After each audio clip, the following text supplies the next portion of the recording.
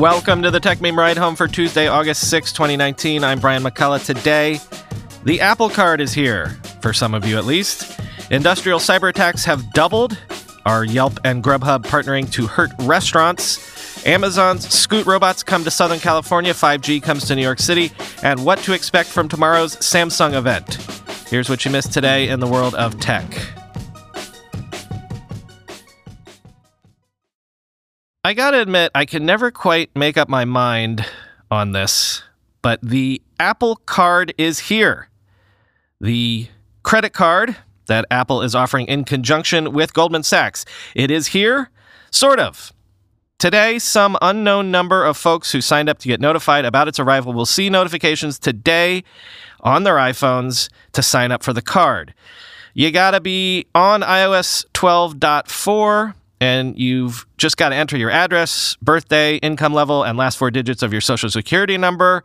Apparently, it takes like a minute to sign up. And if Goldman approves you, your card will show up in your Apple Wallet immediately, ready for use. If you want that fancy physical titanium card, you have to request it when signing up, and it'll be mailed to you later. Quoting Nilay Patel at The Verge, I got to hold the card itself, and it's very nice, although it is fairly thick and felt a little bit heavier than the typical metal credit card. You can use the card without your phone nearby like any other card, but it doesn't support contactless payments. Apple obviously wants you to use your phone or watch for that. Once you're set up, you will actually have 3 credit card numbers associated with your Apple Card. The number assigned to your phone, the number assigned to the physical card, and a virtual number you can access in the app for online merchants that don't take Apple Pay. You can request a new virtual number at any time.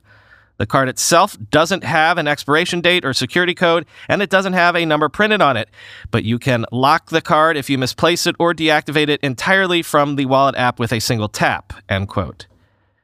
People are raving about the Apple Card interface in the app, which creates fancy charts to help you manage and track your spending. But honestly, I couldn't remember what the other features were that would maybe make me want this. So, if you're like me, here's a refresher.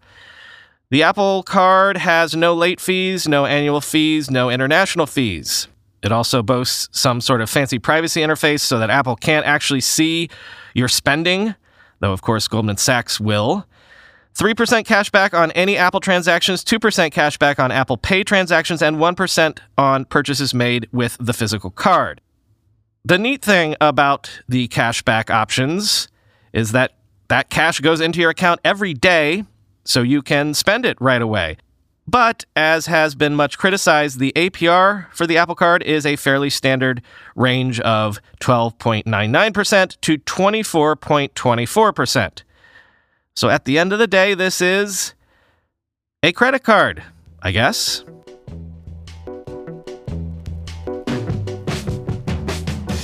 You know, this is a weird bugaboo of mine, but IBM's X-Force Iris incident response team says that cyber attacks against industrial targets have doubled in the last 6 months, to the point where 50% of organizations it responds to suffering from cyber attacks are in the manufacturing sector. Quoting CNET, based on recent cyber attacks they have been called in to assist with, the main trend the group is witnessing is the rise of destructive malware. These forms of malicious code, such as Indestroyer, NotPetya, and Stuxnet, are designed to cause damage rather than purely for covert surveillance or data theft. Functions may include locking systems, crashing PCs, rendering services as inoperable, and the deletion of files. Historically, destructive malware such as Stuxnet, Shamoon, and Dark Soul was primarily used by nation-state actors, the researchers say. However, especially since late 2018, cybercriminals have been incorporating wiper elements into their attacks, such as with the new strains of ransomware like LockerGoga and MegaCortex, end quote. As per usual, the most common infection vector is the phishing email, followed by watering hole attacks, and then the compromising of third parties with a connection to the true target. On average, IBM says, when an industrial company is hit by a cyber attack, around 12,000 workstations are damaged. And Microsoft says that just this past April, it blocked the Russia-linked hacking group Fancy Bear from using compromised Internet of Things devices to break into large-scale enterprise networks. Quoting ZDNet, the hacker group tried to exploit a voice-over-IP phone, an office printer, and a video decoder, Microsoft said. Quote, the investigation uncovered that an actor had used these devices to gain initial access to corporate networks, the Redmond-based company said. In 2 of the cases, the passwords for the devices were deployed without changing the default manufacturer's passwords, and in the 3rd instance, the latest security update had not been applied to the device, end quote. Microsoft said hackers used the compromised IoT devices as an entry point into their target's internal networks, where they'd scan for other vulnerable systems to expand this initial foothold, end quote. And related, Microsoft has debuted Azure Security Lab to let researchers test Azure infrastructures in a contained environment. And guess what? You can now earn up to $40,000 for reporting Azure vulnerabilities. At the opening of the Black Hat USA conference in Las Vegas, Microsoft said that Azure Security Lab, this new set of dedicated cloud hosts, will be made available to all to, quote, come and do their worst. Quoting again, the isolation of the Azure Security Lab allows us to offer something new. Researchers can not only research vulnerabilities in Azure, they can attempt to exploit them, Microsoft said. Accepted applicants will have access to quarterly campaigns for targeted scenarios with added incentives, as well as regular recognition and exclusive swag, end quote. Microsoft also announced it has awarded over $4.4 million in bug and hacker bounty rewards over the past 12 months, up from $2 million just the year before. Vice is reporting that, as their headline reads, Yelp is screwing over restaurants by quietly replacing their phone numbers to Grubhub numbers so that Grubhub can take a cut of any restaurant orders. According to Adrian Jeffries, when you use the Yelp app to search for a restaurant's phone number and then tap to call through, you get a dialog box that pops up 2 different options. One option reads delivery or takeout, and the other says general questions. Quoting Jeffries, when a user clicks on the call button labeled delivery or takeout, they are taken to a different number which is owned by Grubhub. The call button next to general questions leads to the restaurant's real number. Even though restaurants are capable of taking orders directly, after all, both numbers are routed to the same place, Yelp is pushing customers to Grubhub-owned phone numbers in order to facilitate what Grubhub calls a referral fee of between 15 and 20% of the order total, end quote. Grubhub and Yelp apparently announced a long-term partnership just this past October, whereafter Yelp apparently began pushing customers to Grubhub-owned numbers, something that, in Jeffries' reporting, a lot of restaurants seem to be unaware of. This comes after a June report in the New Food Economy that Grubhub was creating thousands of websites using real restaurant names, often supplanting the actual restaurant's own websites in search engine visibility, again, all to drive more online orders.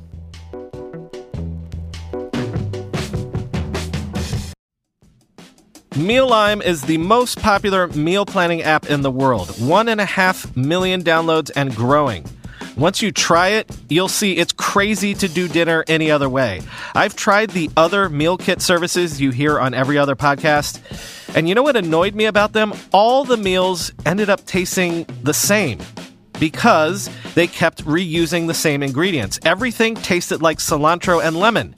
Didn't matter what the dish was, they kept reusing cilantro and lemon, so it tasted like cilantro and lemon every time. With Mealime, branch out to every flavor and every ingredient you can imagine, because you're not limited to just the ingredients that someone else selects for you because they can get them in bulk or on the cheap. Because remember, Mealime organizes your shopping around what meals you want to eat. Plan your meals for the entire week in minutes. Personalized shopping lists and Instacart and Amazon Fresh integration is included. Why pay a middleman to source the ingredients for what you eat? With Mealime, your meals end up costing less because you're the one buying the ingredients. 200 personalized options. Eat exactly how you want. Cooking times within 30 minutes and instructions that a person who doesn't cook can even follow. Download the Mealime app in the App Store or Google Play right now. That's Mealime, M-E-A-L-I-M-E. Does your furniture bring you joy? Or are you missing a couch or a chair that says, "This is my home"? We all want a haven, a place that feels uniquely us. Joybird empowers you to create the furniture and space that brings you joy. With Joybird, you get one-of-a-kind furniture crafted to your unique taste. Joybird is quality handcrafted furniture. Each Joybird piece is made by hand with care and precision, using high-quality hardwood and responsibly sourced materials to fit your exact specifications. Want a sofa in aquatic blue or indigo? A love seat in the hottest red or an inviting coral or even bubblegum pink? If you can dream it, Joybird can make it a reality. And Joybird is not just customization and whimsy, it's also peace of mind because they give you a 365-day home trial. You can skip the furniture store and bring the showroom home. Sit on it, sleep on it, and break it in. If you don't love your Joybird, return it for a full refund. Joybird also has hassle-free in-home delivery. They'll even remove all the packing materials. See how Joybird can help you design your dream space. Find your joy today at joybird.com/ride. Create the furniture that brings you joy today at joybird.com/ride. Go to joybird.com/ride and receive an exclusive offer for 25% off your first order by using the code RIDE. On the antitrust watch, Bloomberg has taken a look at Amazon's practice of making items harder to find if they're lower priced on other platforms, something that could certainly draw scrutiny. Experts say, quote, Amazon constantly scans rivals' prices to see if they're lower. When it discovers a product is cheaper on, say, Walmart.com, Amazon alerts the company selling the item and then makes the product harder to find and buy on its own marketplace, effectively penalizing the merchant. In many cases, the merchant opts to raise the price on the rival site rather than risk losing sales on Amazon. Pricing alerts reviewed by Bloomberg show Amazon doesn't explicitly tell sellers to raise the prices on other sites, and the goal may be to push them to lower their prices on Amazon. But in interviews, merchants say they're so hemmed in by rising costs levied by Amazon and reliant on sales on its marketplace that they're more likely to raise their prices elsewhere. Antitrust experts say the Amazon policy is likely to attract scrutiny from Congress and the Federal Trade Commission, which recently took over jurisdiction of the Seattle-based company. So far, criticism of Amazon's market power has centered on whether it mines merchants' sales data to launch competing products and then uses its dominance to make the original product harder to find on the marketplace. Harming consumers by prompting merchants to raise prices on other sites more neatly fits the traditional definition of antitrust behavior in the U.S. Quote, monopolization charges are always about business conduct that causes harm in a market, said Jennifer Rhee, an analyst at Bloomberg Intelligence who specializes in antitrust litigation. Quote, it could end up being considered illegal conduct because people who prefer to shop on Walmart end up having to pay a higher price, end quote. Amazon's thigh-high, six-wheeled Scout delivery robots are officially rolling out on real roads and sidewalks to ferry packages directly to select consumer doorsteps in portions of Irvine, California this week, quoting VentureBeat. Initially, a small number of Scout devices will transport packages Monday through Friday during daylight hours, according to Amazon. Shoppers can order as they normally would, with delivery options including same-day, one-day, and two-day shipping for Prime members, and their packages will be delivered either by one of Amazon's carrier partners or by a Scoot robot accompanied by a human minder.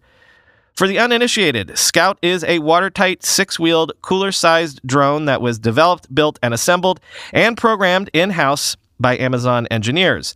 It's designed to be robust, with wheels that are made of material firm enough to survive the rigors of daily sidewalk driving, and it packs cameras, ultrasonic sensors, and other sensors that enable it to detect and maneuver around obstacles in real time. Amazon has been piloting a fleet of 6 Scouts for the better part of 6 months just outside of its headquarters in Washington state, transporting them in a van to which they return after they've dropped off a customer's package. The company says the rovers have completed thousands of deliveries to customers to date while navigating obstacles like trash cans, skateboards, and lawn chairs, end quote. So countdown to my burrito delivery.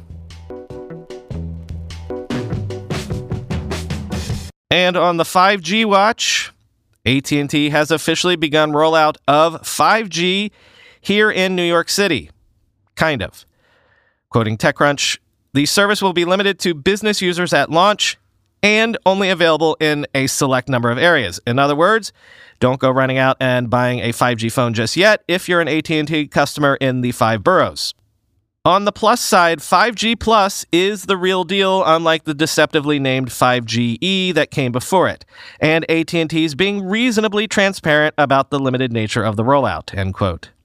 Apparently, the rollout is limited to sections of the East Village, Greenwich Village, and Gramercy Park, and you can only access it by using a Galaxy S10 5G on AT&T's Business Unlimited Preferred plan. So just to put this on your radar, even though we won't be able to talk about it until Thursday's episode, tomorrow at 4 p.m. Eastern at the Barclays Center here in Brooklyn, Samsung will be holding its Galaxy Unpacked event. There will be live streaming and live blogging available to you. And yes, this humble podcaster will be in attendance. I'm not sure what sort of audio will be interesting to grab from this, but I'm taking a mic and I'm going to go to there. And if there is anything half interesting, maybe we'll throw it up as an abbreviated weekend episode. What are we expecting from the event? Well, the big unveiling of the Galaxy Note 10, of course, but there could be more. Quoting Digital Trends, for the first time ever, Samsung is looking to create a Note range. According to various rumors and leaks, August 7th will see the launch of the standard Galaxy Note 10 and a larger version, either called the Galaxy Note 10 Pro or the Galaxy Note 10 Plus. The Galaxy Note 10 is expected to have a 6.3-inch AMOLED display, while the Galaxy Note 10 Plus/Pro may well have an enormous 6.8-inch AMOLED screen. Both are expected to have a similar hole-punch display as seen on the Galaxy S10 range, but this time with a centrally placed selfie camera lens. There's also talk the new Note range will follow Apple, Motorola, and others in ditching the headphone jack, end quote.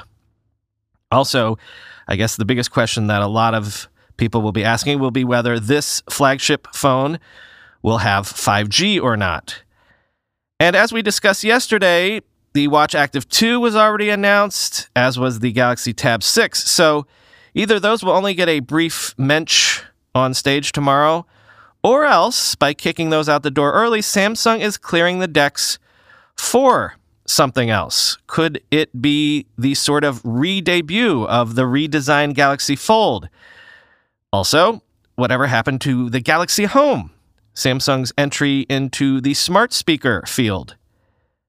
In a related note, forgive the pun, over at The Verge, Chaim Gartenberg asks, with the S-Line, with the Fold, with the Note, and possibly a Note Plus or Pro, does Samsung have too many, quote-unquote, flagship phones at this point? Quote, the Note lineup is supposed to be Samsung's aspirational phone. The S models were always the best Android phones available, but the Note looked toward the future, promising bizarre experiments in both hardware and software that may or may not be the next big thing. But in a world where Samsung sells phones that are just as fast, just as big, and just as good, it needs to make a case for what makes the Note 10 special. We'll soon find out if it can, end quote. Hey, real quick, I did have an advertiser drop out on me for this Friday's episode, so the standard offer goes out. If you want to do a quick podcast ad for essentially half of our going rate to help me out on short notice, get in touch at podcast@techmeme.com and have your ad air on Friday's episode. And finally, I've got a treat for you today. LJ Irwin is a former partner at Andreessen Horowitz. He's now leading West Coast partnerships for the Google Cloud for Startups program. And, well, you've heard of the song Old Town Road, right? Courtesy of LJ. Follow him on Twitter for more startup insights and events at I am Larry James. I saw this on Twitter earlier today. Courtesy of LJ, I give you Sandhill Road. Enjoy.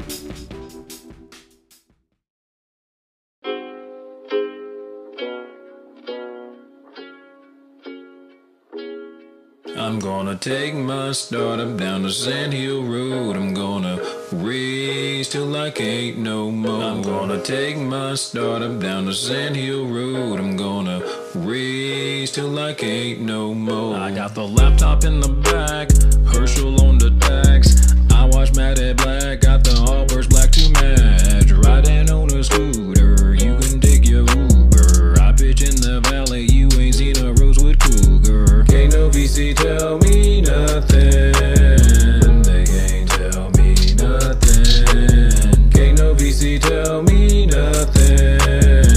They can't tell me nothing. I'm a 2-time pounder, soiling in my bladder. Drop straight out of Berkeley, Daniel Gross is my advisor. My life is a movie, VR not that 2D. Blue check on my Twitter, orange YC up on my hoodie. Can't no VC tell me nothing. They can't tell me nothing. Can't no VC tell me nothing.